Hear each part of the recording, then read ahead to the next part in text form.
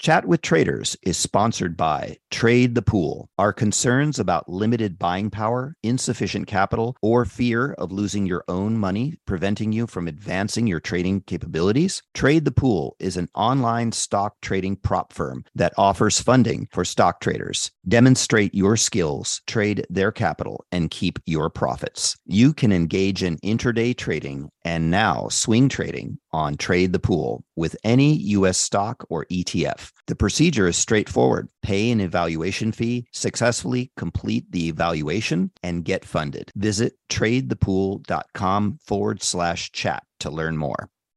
You've seen the headlines. Bonds are making a comeback. But if you've ever tried to invest in bonds, you know what a clunky, complicated, broken experience it can be. That's why at Public, they took fixed income and fixed it. Now you can find, evaluate, and buy thousands of bonds with an investing experience designed this century. Add fixed income to your portfolio with corporate, treasury, and municipal bonds. Go to public.com/bonds podcast to get started. This podcast is sponsored by Public. Full disclosures can be found at public.com/bonds.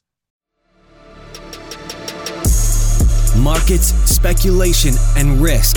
This is the Chat with Traders podcast, hosted by Aaron Fifield. Hey traders, what's up? What's going on? Thanks so much for listening in to the Chat with Traders podcast. For this episode, I had the great pleasure of speaking with Dan Azin, one of the co-founders of IEX and one of Forbes 30 Under 30 in finance in 2015. Dan got his start at RBC Bank, where he developed their flagship execution algorithm, Thor. This was also where he met and worked under Brad Katsuyama, one of the other co-founders and the CEO of IEX, who was heavily profiled in Michael Lewis's book, Flash Boys. As many of you may already know, IEX is an alternative trading system, an ATS, or more commonly referred to as a dark pool. However, IEX is currently in the midst of filing for exchange status. During our talk, I asked Dan more about the projects he worked on at RBC, how IEX went from nothing more than an idea to an operating trading venue, and why they're on a quest to make markets fair. We also discussed the speed bumps which have been implemented at IEX, the mechanics of dark pools, and general chat about the broader market structure.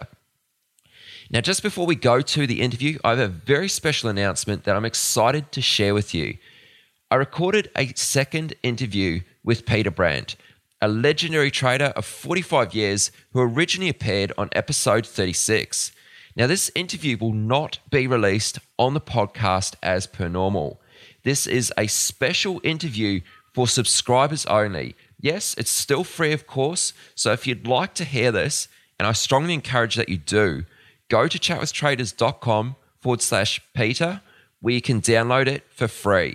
It's a full-length interview which runs for over 80 minutes, and it's loaded with a lot of wisdom, as you could imagine and expect from someone who has been a market speculator for such a great amount of time. Again, this will not be released on the podcast like usual, so go to chatwithtraders.com/Peter to download it for free. Okay, team, I really enjoyed this conversation, so I hope you will also. Dan does a really great job of explaining some fairly complex topics in a way that's easy to understand. So I'm your host, Aaron Fifield, and here is my interview with Dan Azin. Yeah, we'll just talk shop. Cool. Sounds great. All right, so Dan, welcome to the podcast, man. Thank you very much for coming on. Thank you very much for having me. No trouble at all. I'm thrilled to be speaking with you. I think I'm going to learn a lot from you, and I'm really interested about what you guys are doing there at IEX. So, first things first, let's start from the very beginning. What was your intro to financial markets? How did you get involved in this? Where did it all kick off for you? Got it. Okay, so I guess it goes back to college. I started off college pre-med. Both my parents are doctors, so no background at all in finance in my family. I didn't really know what a bank was or what the industry did. And then in college, probably my second year, my third year, I had a couple friends who were leaning towards finance, and they got me involved. They kind of taught me about the different roles. And so my first actual experience in finance, I did an internship in school in wealth management, but really my first kind of getting my feet wet was my summer after junior year of college, which is kind of like the main year that you do an internship in finance in the U.S. I got a job at RBC, working in equity trading in New York under Brad Katsuyama. So basically, my first job, not knowing anything about the industry at all, happened to be working for this guy who I wound up kind of following my whole career so far. So just kind of very, very fortunate, lucky way that worked out. So I worked at RBC in trading, in equities, in New York. And my background in school, after I moved out off of pre-med, I went into, I started studying math and computer science. And they wanted someone with kind of sort of a programming background to help out with some quant kind of side projects that Brad wanted to do some studies. And so I worked closely with also with Rob Park, who was kind of his main technical person on that team, who's now the CTO of IAX. And so I would just kind of help Rob out with whatever Brad wanted. So he would have us do studies around trading activity around the open, or he'd have an idea of something that he'd experienced as a trader, and he would just want us to study it or build a model around it, just try to kind of help inform what he was doing. And so I spent the whole summer working very closely with both of them, and that was my first intro into the stock market. Right. Very cool. So I'm curious to know a little bit more about some of those studies. Like once you sort of performed those studies, what did you do with those? What did Brad have in mind to do with those studies? Were you building algorithms around those? Like, can you share a little bit more about that? Sure. I mean, at this point, I didn't know anything about how trading worked. And Rob had a little bit of background in trading through his career to that point. But it wasn't like a formal part of the mandate of that team, of kind of Brad's team. Brad was in charge of all the manual traders at that time. So he had a team of probably 15 or 20 traders, and they were broken out by sector, and he was kind of the boss.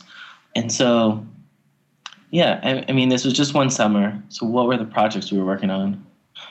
Yeah, again, I think it was just kind of like random side projects. He'd have an idea of, maybe he recognized that if there was a big imbalance leading into the open, that the stock tended to dislocate on the open and then come back right afterwards. And so he'd try to like have us look at data and see if, we could develop a model for this. But again, it wasn't like a big part of that team. It wasn't like this was like we were going to put a lot of money behind this and start trading it. It was more just various like analyses that we were doing just to kind of learn more about how the markets were working and test out some of his theories. But it never really turned into anything super material. But it was a really great learning experience to kind of see the kind of data that we had available to us. Okay, sure. No, I imagine it definitely would have been. So no, that's very cool that you were able to land such a great job like that straight out of university.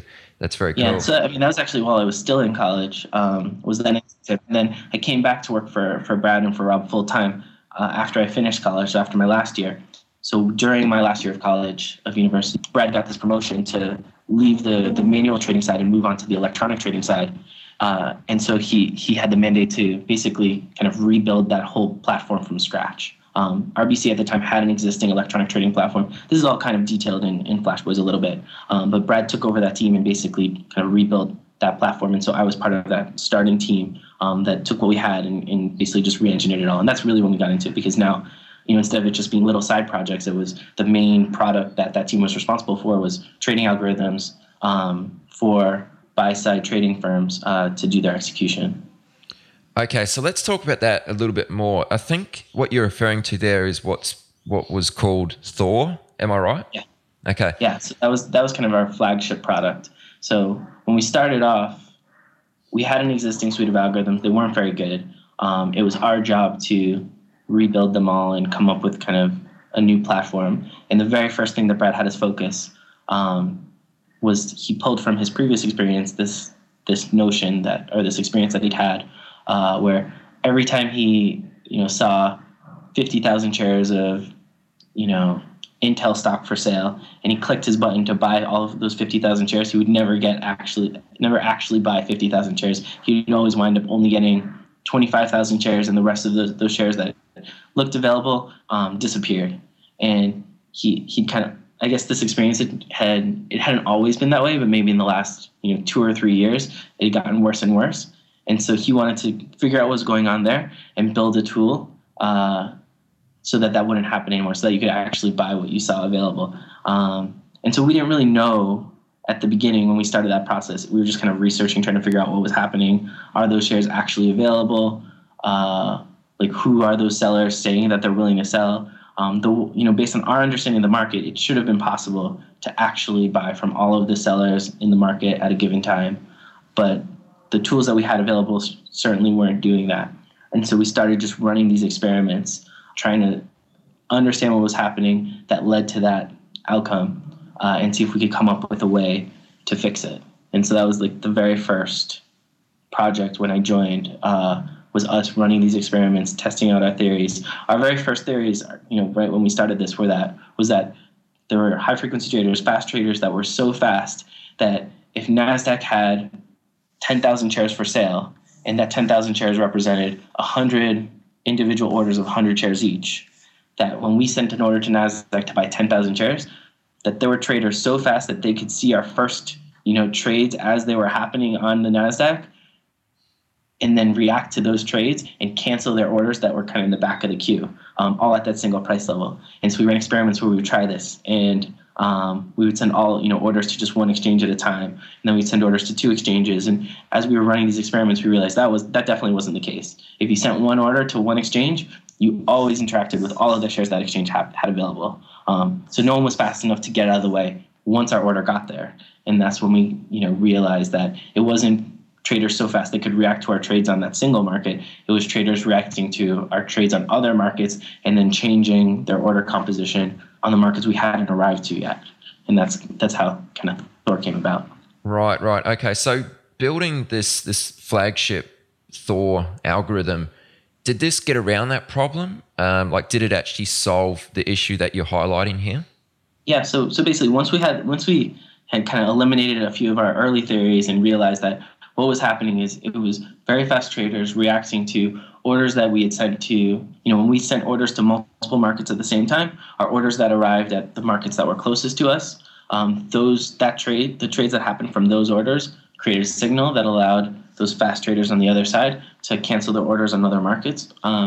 Once we realized that was happening, it was pretty quick to come up with the idea that if we kind of time our orders such that they all arrive at all the different markets at roughly the same time, there won't be enough time for anyone to get out of the way to react to earlier trades and get out of the way for later trades. If they're all happening really close together, there will be no chance to react like that. So that was the idea of Thor. Once we built it, so it was a cool experience because we'd run experiment after experiment, and every single time, you're running the experiment and kind of liquidity is disappearing, or these quotes are disappearing and we're not able to trade with them.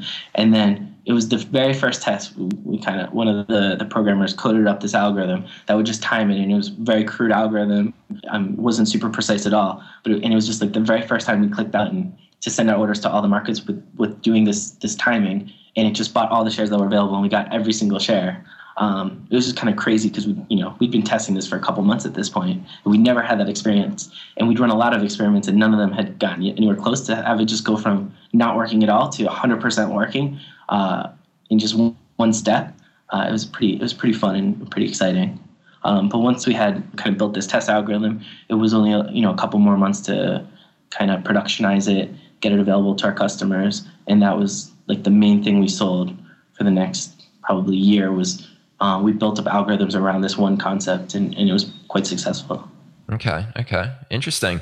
Now, I probably should have asked this a lot earlier, but what actually was RBC and who were these algorithms trading for? Were these algorithms that were executing client orders, or was it RBC's money you were trading? Can you add a little context around that? Yeah, it's great. That's a great question. So at RBC, we were in the role of the broker. So these were... my initial job as an intern was on the manual trading desk, but again, trading on behalf of clients. And the clients were mutual fund companies, pension funds, hedge funds, large institutional investors. So we were an institutional broker. And then when we moved over to electronic trading, it was still the same client base. So Brad already had all of his existing relationships with hedge funds and mutual funds. It was the same clients he was serving. It was just now building computer programs to do the trading instead of having humans do the trading. Okay. So tell us about what led up to the decision of leaving RBC to go and start IEX. Like, where did that idea come from? Sure. So I was at RBC for probably about two and a half years before we came up with the idea for IEX. And, from the very first month, we would talk about startup ideas all the time. Rob and I would go into Brad's office, and Brad would have some crazy idea for, let's say, an exchange that would list golfers, and you could buy shares in a golfer, and if that golfer was successful, you'd get a portion of their winnings. Or an idea for an iPhone app that concert goers would all download this app and hold up their app at the concert, and it would be a light show in the crowd, and just kind of crazy off the wall ideas for startups, totally unrelated to what we were doing. And we would talk about these all the time, and they would be with kind of varying levels of seriousness. But it was just kind of something we did all the time. And then IEX was just it started off the same as any of the other ones, where it was just, here's another idea. We've got kind of a great amount of knowledge around how the stock market works. And at RBC, we'd built a good brand, and we had good products, and great relationships with our customers, and people really trusted us. But we were still somewhat limited in kind of the scope of the solutions we were able to offer, because RBC is just one out of many brokers, and most buy-side firms trade with a lot of different brokers, and they weren't going to just move all of their trading activity to RBC. That wasn't a particularly realistic proposition. So this was just an idea. Maybe we could use this expertise and this knowledge about how the market works to come up with a solution that all brokers could use together to kind of give our end client the same kind of experience that they were getting with us, the same kind of trading experience, but on a bigger scale. And so it started off just as another one of these ideas, and it just got a little more serious and a little more serious until it got to the point where we were very serious about it, and we decided to jump ship. Okay, so one thing kind of led to another. Okay, so where did you even begin to start? Because from the way I see it, like having the idea that you're going to build a new trading venue from scratch seems like a huge task. What's necessary to make that happen? Like, what were the first steps? Where'd you even begin? So when we started off, we were in a very fortunate position because, number one, we had great relationships with kind of our end customer, which is the buy side. So we already kind of knew the market extremely well from a customer perspective. And then we also knew kind of how the stock market works very, very well. So we had a great amount of knowledge around that.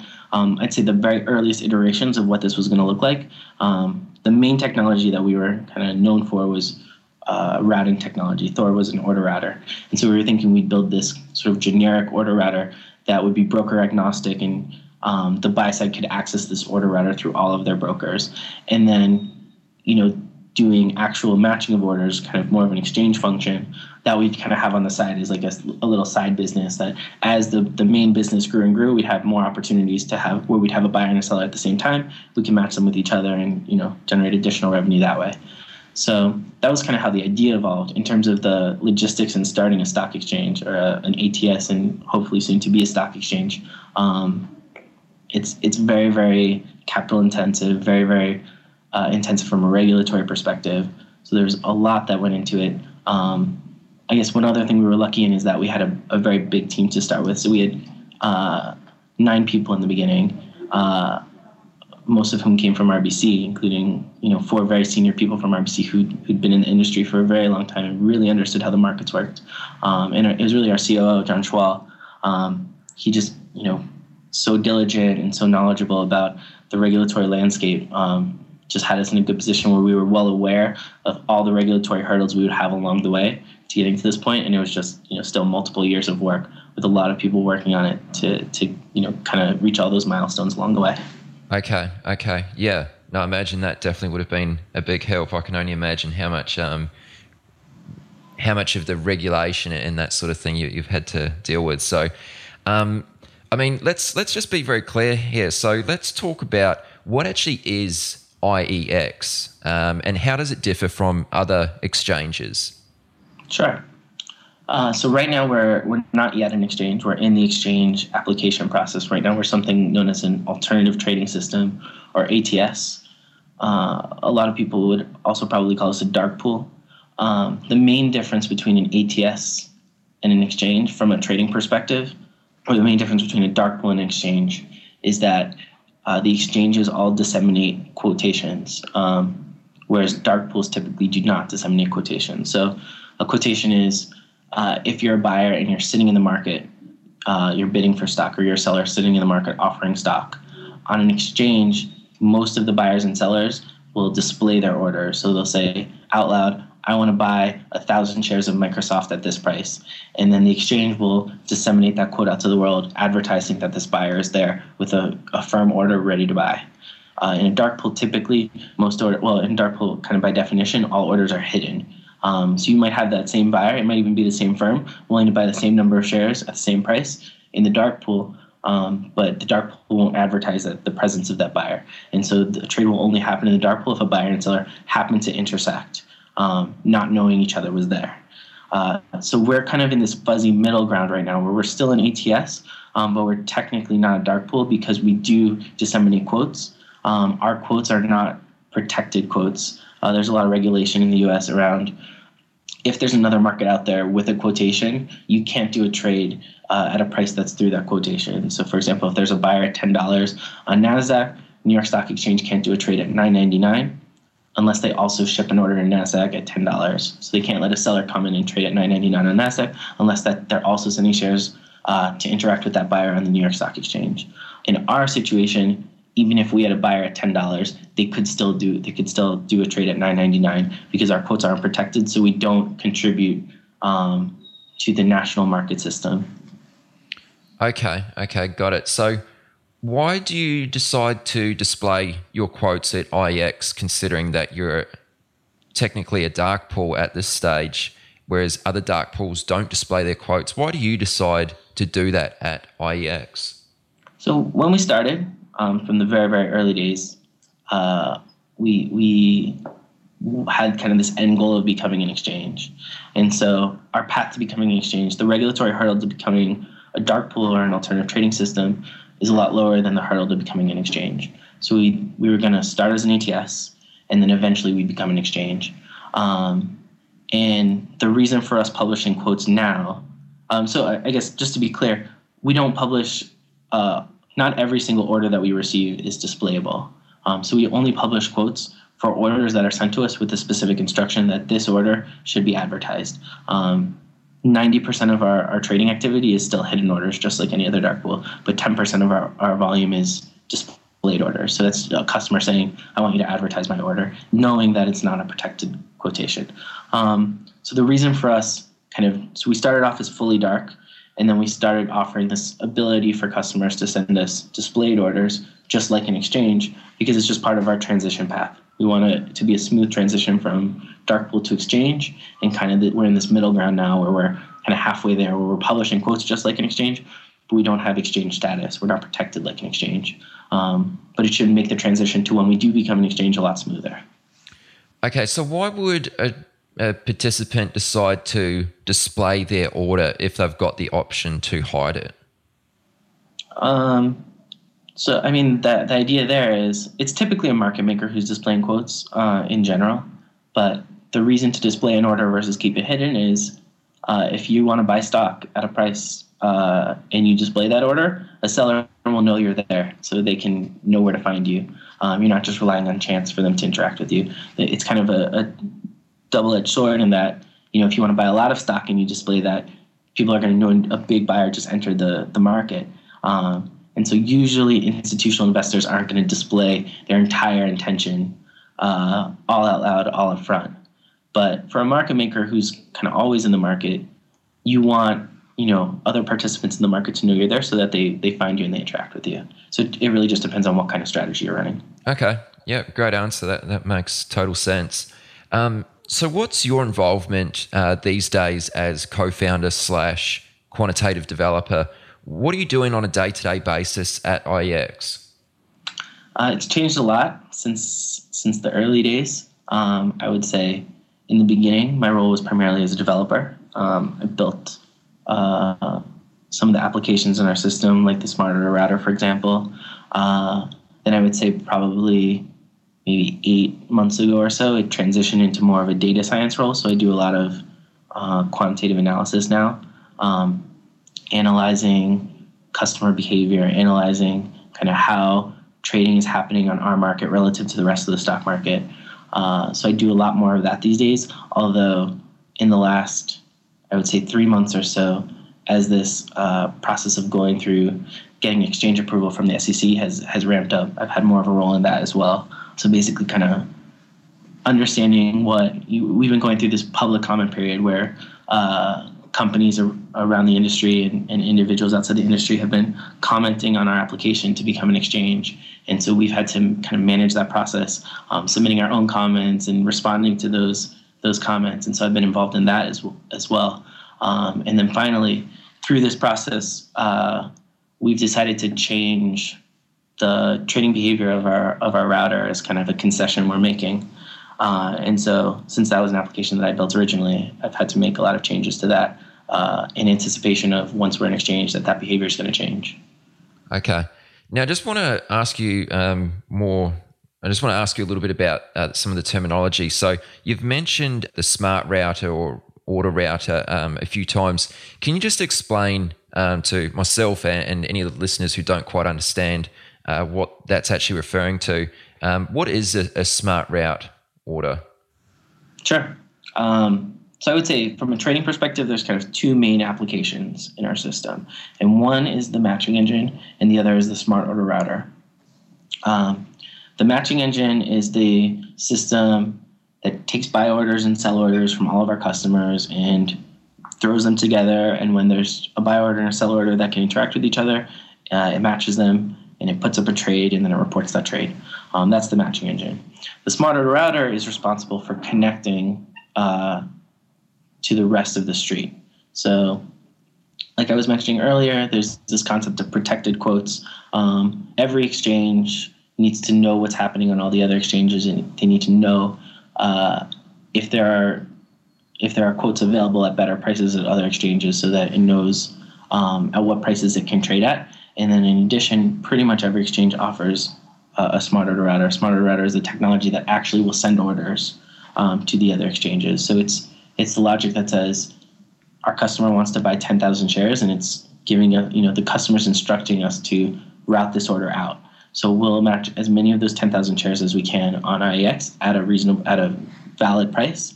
And in addition, whatever's left, we'll try to buy those shares from the other markets. And so we need the Smart Order Router consumes quotes from all the other markets, knows what's available, takes the balance of that order and breaks it up and sends orders externally to those other markets on behalf of our client. Right. Okay. Cool.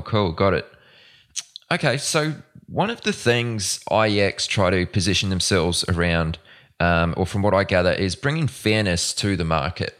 So I'd like to ask you, in what way are markets currently unfair? That's a good question.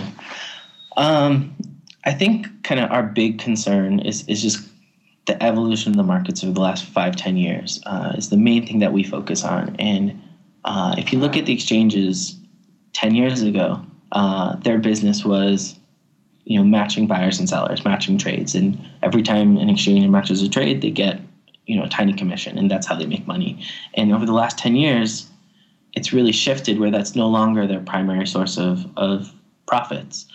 Nowadays, the exchanges make most of their money from selling kind of tangential technology services. So things like co-location in their data centers or proprietary market data feeds. Services like that generate more revenue and more profits for the exchanges than the actual trading itself. And so it's just this strange ecosystem that's evolved where exchanges now have this incentive where if they make those technology services more valuable, and they can charge a higher fee for those technology services, and they make more money that way. And so their incentive is to make those technology services as valuable as possible so that they can charge the most for them. And how do you make your co-location space more valuable or your proprietary market data feed more valuable?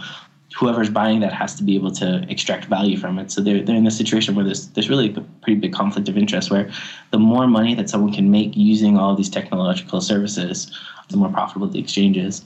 And we've just kind of seen this evolution, and it definitely kind of rubs us the wrong way. And so I guess in terms of what we're doing at IEX to kind of counter that, part of it is just like philosophy, is just we're very transparent about what we're doing, very transparent about how we're making money. It's just from trading. We just try to foster kind of fair trading on fair terms. One of the big things that we focused on is this idea of when the market's in transition, when the price of a stock is changing. That's a very, it's kind of a window of time where a very fast trader might recognize that the price is changing and profit off of that knowledge. So, for example, if the price of a stock is moving up while it's in the process of transitioning up, that fast trader, knowing that it's moving up, might send a buy order at the old price. And if there's an exchange or a dark pool that doesn't know about the change in the price, they might still have sellers that they're willing to match at the old price at the lower price. And that's a profitable opportunity for the fast trader. And so one big thing at IEX is making sure we always have as up-to-date a view of the market as possible. And even more than that, not only have as up-to-date a view of the market as possible, but also make sure that we have a more up-to-date view of the market than our very fastest customer. And so that's kind of the big thing that we've done here from a trading perspective, is that we delay all of our customer orders before they come into our system, so that by the time it actually gets into our system and we're willing to match it, we have a more up-to-date view of the market, of what the fair price in the market is, than that customer did when they generated that order. So a very fast trader, if they see, hey, the market's moving up, I'm going to send an order to buy at the old low price. By the time that order actually gets to our matching engine, we know that the market's moved up. We won't trade them at the stale price anymore. Okay, so how does, even if there's a very fast trader, let's say the price is $9.99, how do they know that the next tick is going to be $10? Like how do they know that? So I guess, a very simple case would be if the market's already moved. So let's say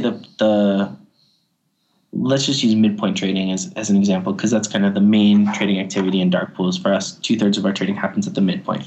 So the midpoint is the kind of halfway between the best bid and the best offer, the highest price someone's willing to buy at and the lowest price someone's willing to sell at. So let's say the midpoint was $9.99, like you said. So there are buyers in the market at $9.98 and there are sellers at $10. And that price is changing. So let's say that price is moving from a $9.99 midpoint to, let's say, a $10 midpoint. So let's say the spread is moving from $9.98 by 10 to $9.99 by 10.01. So that change is happening.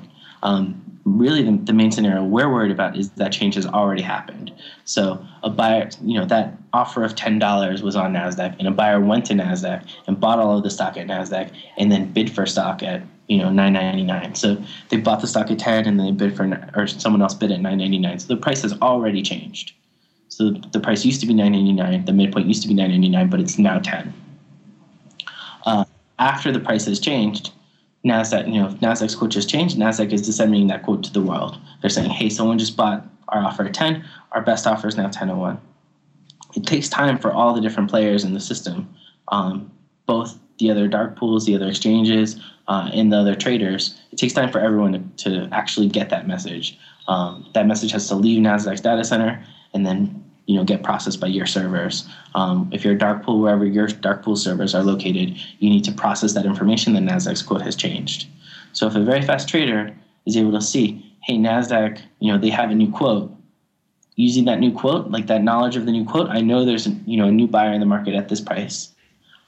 That trader can send an order to a dark pool that might still have orders trading at the old midpoint. And it's basically that discrepancy they're taking advantage of. It's not that they know that the market's about to move. It's that they see that the market's already moved, and they use that knowledge, knowing that some dark pools are a little bit slower at recognizing that, using that discrepancy of knowledge to execute a trade on the slower dark pool. Understood. Okay.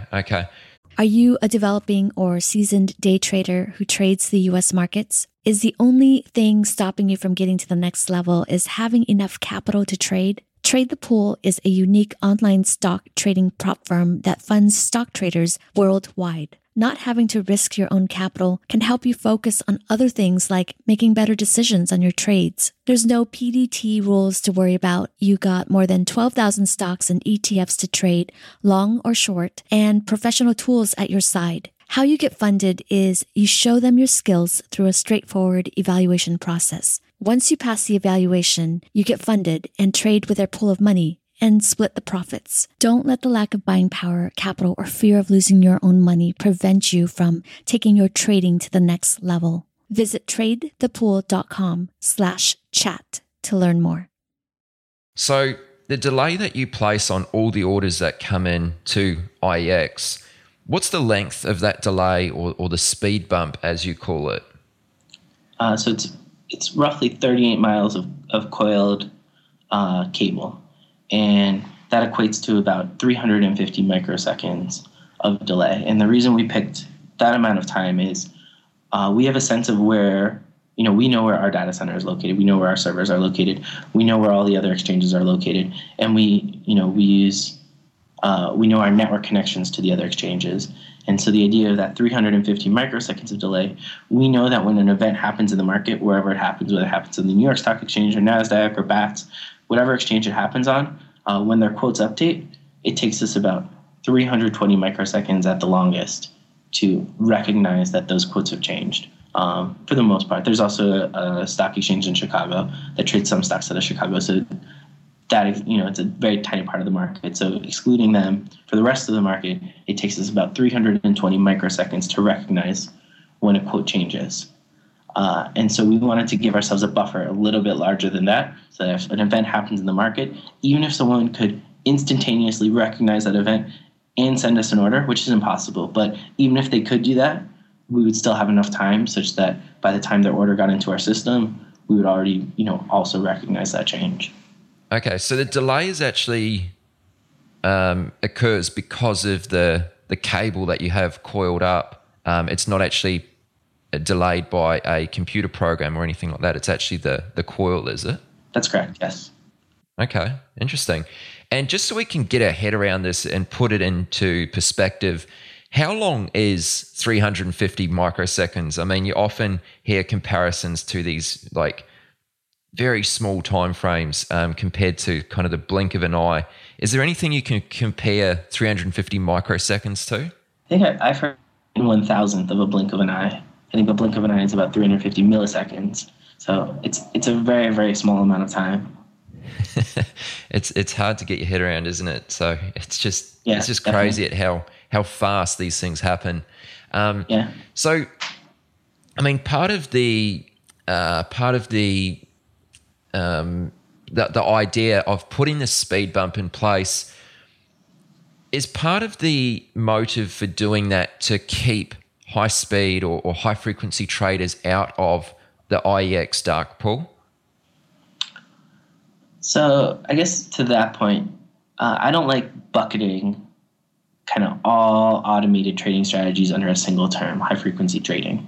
There are a lot of different types of trading strategies that use computers and that are very focused on speed. For example, if you're doing a cross-border arbitrage strategy, so in the US, for example, if you're trying to arbitrage the price of a Canadian company as it's trading in the US and it's trading in the Canadian markets, and you're doing that FX conversion and you're trading in both markets and you're trying to kind of profit anytime those markets fall out of line. That would be a strategy that's very dependent on speed, but it's not necessarily trying to take advantage of, say, a structural flaw in how the stock market works, where there's an exchange or a dark pool with slower technology such that they have a blind spot when they're willing to match trades at unreasonable prices. So I'd say those are two very, very different types of strategies. And I would say we're trying to kind of pinpoint and with a scalpel cut out the strategies that we consider structural arbitrage or kind of structurally unfair, taking advantage of a flaw in the system, and still allow the other speed-based strategies that are, providing some value to the market, like a traditional market making strategy or a strategy that, a statistical arbitrage or a, cross-border arbitrage or an index arbitrage strategy that's taking related securities and keeping their prices in line, that very much cares about speed as well, because, whenever there is an opportunity for one of those types of arbitrage, only one trader can successfully profit off of that trade and bring the market back together. So two traders competing in the same strategy, they're both going to be very concerned with speed. So I wouldn't say that all speed-based trading is bad per se. I would say just the situations where someone's taking advantage of a flaw in this dark pools technology that really shouldn't exist. You're not adding any value. You're just taking advantage of their inability to match trades at fair prices. We're trying to prevent any of that type of trading from happening while still allowing the rest. Okay. And do you think that any other exchanges may follow suit and implement a similar kind of tactic as your speed bump? Do you think that's ever likely to happen? It's a very interesting question because you've had, as we've gone through this process of filing for an exchange license, and the other exchanges have all commented on our filing. And one of the comments that they've made, or that a couple of them have made, is that if we're allowed to have a speed bump and that gets approved by the SEC, that they may want to follow suit and introduce speed bumps of their own. So they've said that they might. I think one thing to think about is that, like I said earlier, so much of their profits are now derived from selling these services that are, so focused on speed. And so if they ever in a meaningful way try to introduce a speed bump like the one that we have that kind of reduces the value of, pure speed, it would potentially compromise those other revenue lines. And so I think if our model really takes off, and we start to capture real market share from the other exchanges, I think they may follow suit at that point, but I don't think they'll proactively sacrifice those lines of revenue, before that happens. Yeah. Okay. So I'd like to sort of go back to something we talked a little bit about earlier, and that's actually dark pools. So just the subject of dark pools in general. Why would a participant choose to trade in a dark pool instead of just trading on a recognized exchange like, New York Stock Exchange, for example? Why would they go to somewhere like IEX? That's a great question. So I'm going to focus my answer on just an institutional investor, because the way retail trading works is totally different. So an institutional investor, say a mutual fund company that's buying a big chunk of stock or selling a big chunk of stock, why would they choose to go to a dark pool? Or why would they ask their broker? Because they're trading through brokers. Why would they ask their broker to go to a dark pool instead of just sending their order to an exchange? So first of all, that decision isn't really typically made by the investor. It's typically made by the broker. That's kind of a low-level trading decision. The investor will say, buy me 100,000 shares of Microsoft, but it's the broker who's actually managing that trade and breaking it up and choosing which pools and which exchanges to go to with that trade, deciding when to trade and at what prices. So typically it's the broker making the decision, not the investor. But we do try to cater to those institutional investors, and we do try to encourage them to come straight to us and ask their brokers to come straight to us. The reasons why someone might want to go to a dark pool, and keep in mind that orders on dark pools are typically hidden. If you're trying to buy 100,000 shares of Microsoft in a single go, I want to buy all 100,000 shares at the current price. It's basically impossible to do that on an exchange. To buy a huge amount of stock, much more than is typically quoted in that name, you can't just go to an exchange. If you go to an exchange with that order, with an aggressive order, you're going to immediately, rip the stock. You're going to create a big immediate impact. If you go to a dark pool, you have a chance where there might be another institution on the other side of that trade who might happen to find you. You could patiently wait in your dark pool all day, and maybe you'll get, especially if you use a minimum quantity on your order. That's a thing that you can do with a hidden order that you can't do with a displayed order. Is you can specify, say, I want to buy 1 million shares of stock, but only in chunks of at least 100,000 shares at a time. So I can send that order to a dark pool, and I'll have a chance that another institution will bump into me, and I'll get a big trade with no market impact. And the cost there is that, the stock might move away from me and I might not get anything done. But that's kind of the big value proposition that we talk about, is that a large investor can send a large order to us and have a chance of getting a very large execution without having any market impact at all. Okay. Now, this might be somewhat of a newbie question, but do the prices on a dark pool, and we may have actually already covered this, but do the prices on a dark pool vary from the prices on an actual exchange? by much? I think we probably already covered this, but we sort of covered it, but it's a great question. And basically, all dark pools and exchanges are all covered under the main regulation in the U.S., which is Reg NMS, which stands for National Market System. And what that says is that all trades have to happen within the best bid and the best offer across the market. So this is all the exchanges with protected quotes. Whatever the best bid, the highest buy order among those exchanges that's displayed, in the lowest sell order, the lowest price of the most aggressive sell order, that creates a range of prices. And all the exchanges have to trade in that range, and all the dark pools have to trade in that range. So the price that a stock is trading in a dark pool, just like an exchange, it depends on, is there a buyer and a seller that are both willing to trade at the same price? But in addition to that, that price where they overlap needs to be within that range as dictated by Reg NMS. So it has to be within the NBBO, the National Best Bid and Offer. So yes, they all trade in line with each other. It's not that every single trade happens at the exact same price all the time, over a period of time. It's just within that same range. But in a liquid stock, that range is a penny. Okay. Yeah. So how much volume is traded in dark pools, in the US compared to recognized exchanges? Most volume happens on exchanges. I think it's something like 60% of the volume happens on exchanges, and most of that is concentrated. There's 3 exchange families, really. The New York Stock Exchange, NASDAQ, and BATS, and they each, but they each have multiple actual exchanges, but between those 3 families, they each trade about 20% between all of their markets. And then on dark pools, I believe it's something like 15 or 20% of the market trades in dark pools. And most of those dark pools are operated by brokers. So like Goldman Sachs has a dark pool, Morgan Stanley has a dark pool, firms like that. And IEX, I would consider that in that realm as part of that off-exchange ATS volume.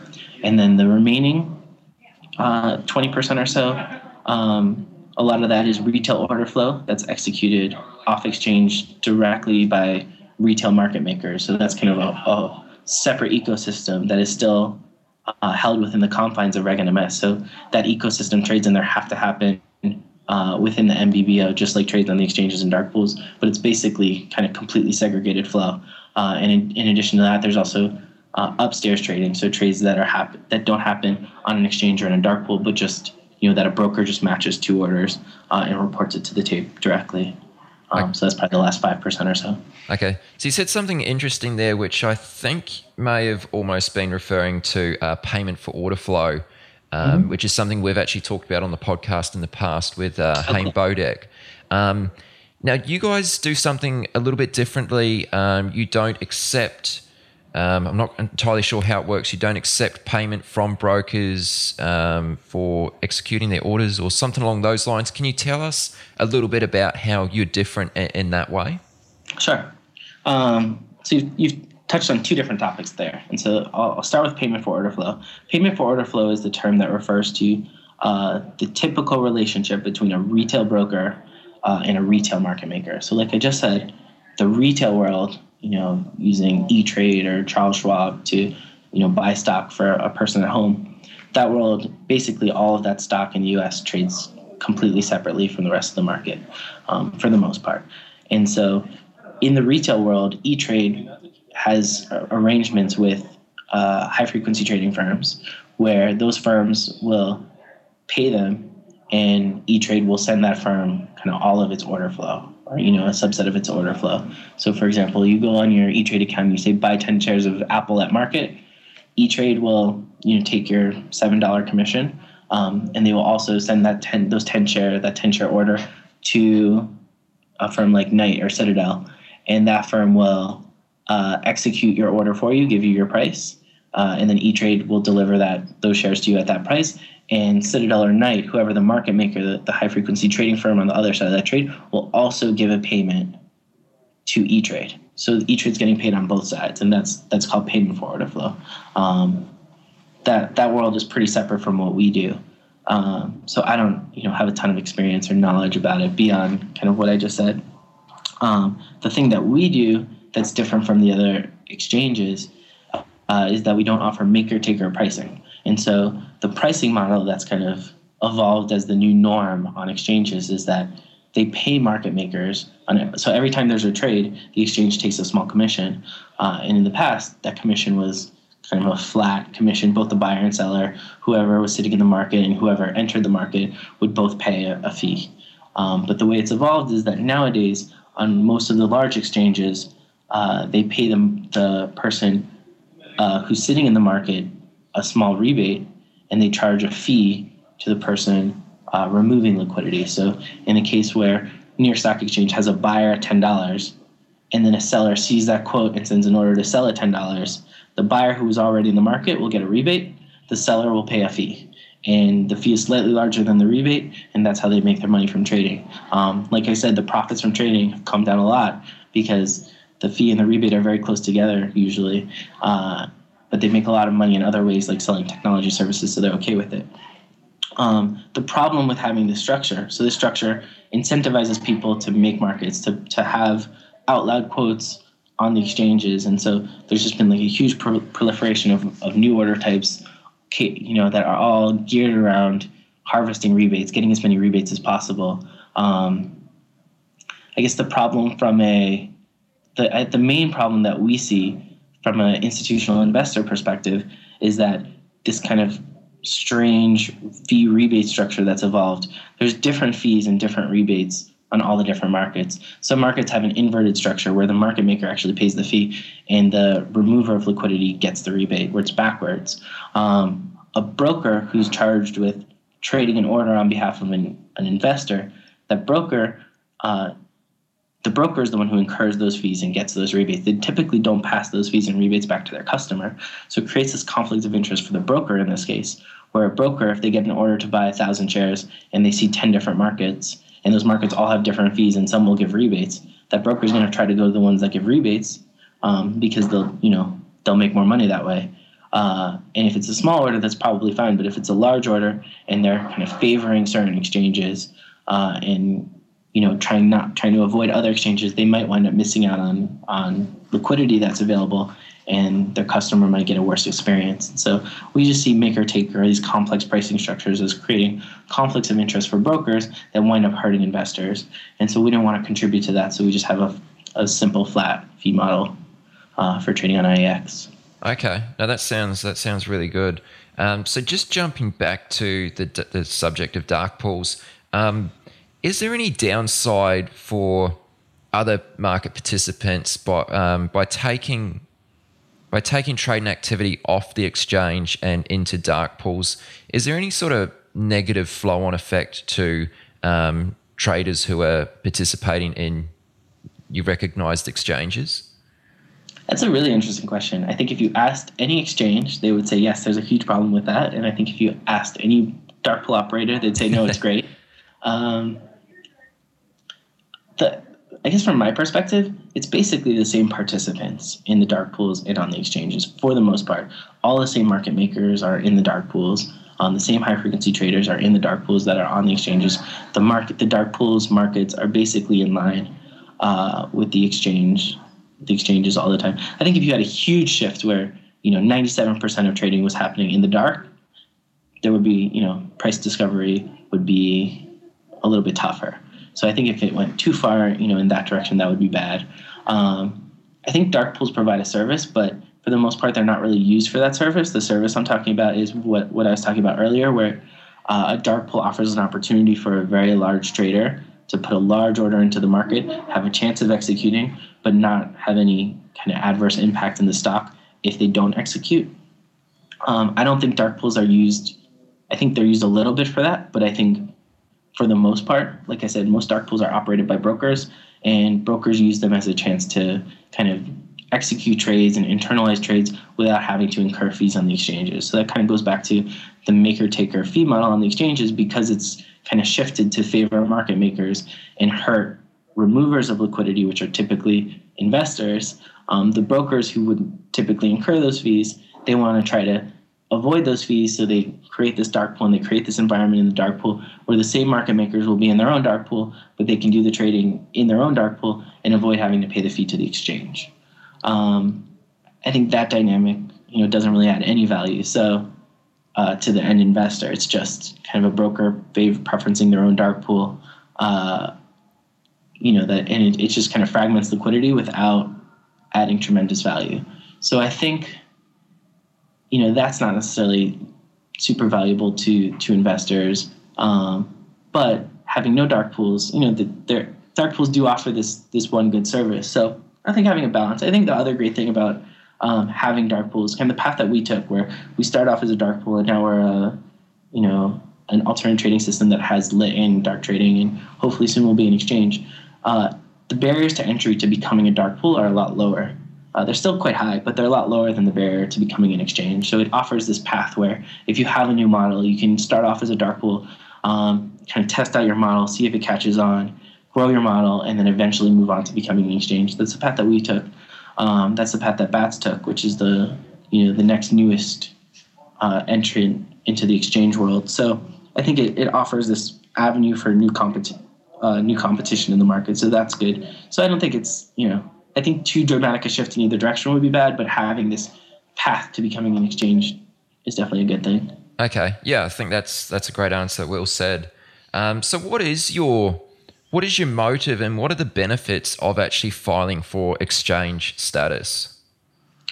The big one is that I think it'll open up new avenues for us to offer the protections that we currently offer to our customers, to kind of new types of customers.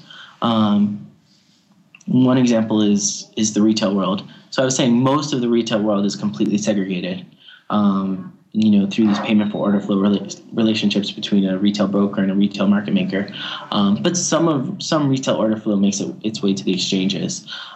These days, almost none of it makes its way to IEX, but once we're an exchange, some of that order flow might come to us, and we can potentially target that segment of the trading world. So basically the same protections that we're offering now, the same kind of products and services that we're offering now, we could probably offer them on a larger scale once we're in exchange, hit more segments of the market. That's number one. Number two is, as an exchange, you're a self-regulatory organization. You just have a much bigger role in kind of the policy-making side of this world. So it kind of will give us a seat at the table with the regulators as they're coming up with new rules in that rulemaking process that we don't exactly have now. There's still ways for us to have influence, but I think we'll have a much greater potential for influence as an exchange. I think those are the two big ones. Another thing about being an exchange is you can do listings and IPOs. So right now, pretty much all of our services are targeted at traders and investors.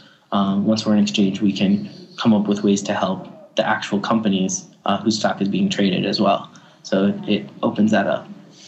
Okay. Yeah, that makes sense. So filing for exchange status, have you hit any roadblocks? Has there been any pushback in going about that? Like, where are you currently at with that? So the process formally started last September. So it's been going on for quite a while. Even before that, we were already talking with the SEC, kind of socializing this idea that we were going to apply to become an exchange and kind of going over our model with them. So it's been going for quite a while. Our exchange application, so the way an exchange filing works is you write your kind of formal set of rules for when you'll be an exchange, and you write this formal proposal to become an exchange, and you send that to the SEC, and then they publish it. They publish everything that you've written, and they open it up for public comment. In the past, the past 5-10 years, every time a company's filed to become an exchange, there's only been a few.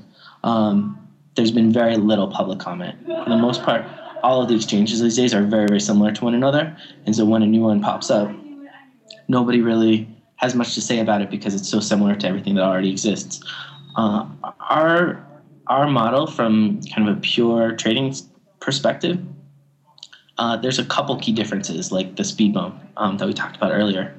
It's not that different, but there are a couple differences. So we're kind of more different than any of the other recent exchange applications.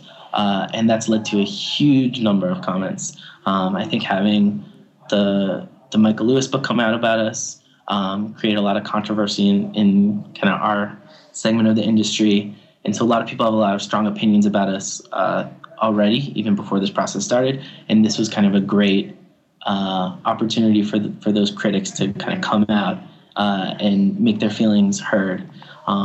So our exchange filing has had by far the most public comments of any exchange filing in history. We're up to almost 500 comments now. The comments are overwhelmingly positive. I think over 90% of those comments have been in favor of our approval.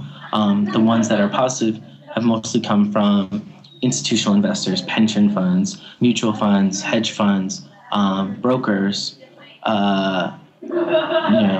and then a lot from just kind of the general public. So people who'd read the book and, gotten excited about what we're trying to do. So overwhelmingly, the public comments have been positive. But then the other 5-10% that are negative have been very, very negative, very, very critical. Those have come primarily from other exchanges, from a couple of high-frequency trading firms, and from a couple of kind of high-frequency trading interest groups for the most part, which is not surprising at all. Kind of basically our direct competitors, and then the people that were kind of trying to limit their ability to run their strategies. So it makes complete sense, the people that have come out critical of us. But yeah, our application has generated a huge amount of controversy, and it's been a very long, drawn-out process as the SEC is trying to kind of sort through all of these comments, positive and negative, and come up with kind of their own opinions on whether or not we should be an exchange. Okay. So once they go through all these comments, like what's the next step from there? And when do you actually find out if you'll be accepted as an exchange? And if you are rejected for any reason, what's the path forward from there? That's a great question. I'm not sure I have a great answer for you. They were initially supposed to come up with a decision in December. They asked us for an extension, and we gave them an extension until March last month. And then March, I think it was March 23rd or something, on that date, when they were supposed to come up with a final decision, they asked us for another extension. We said no.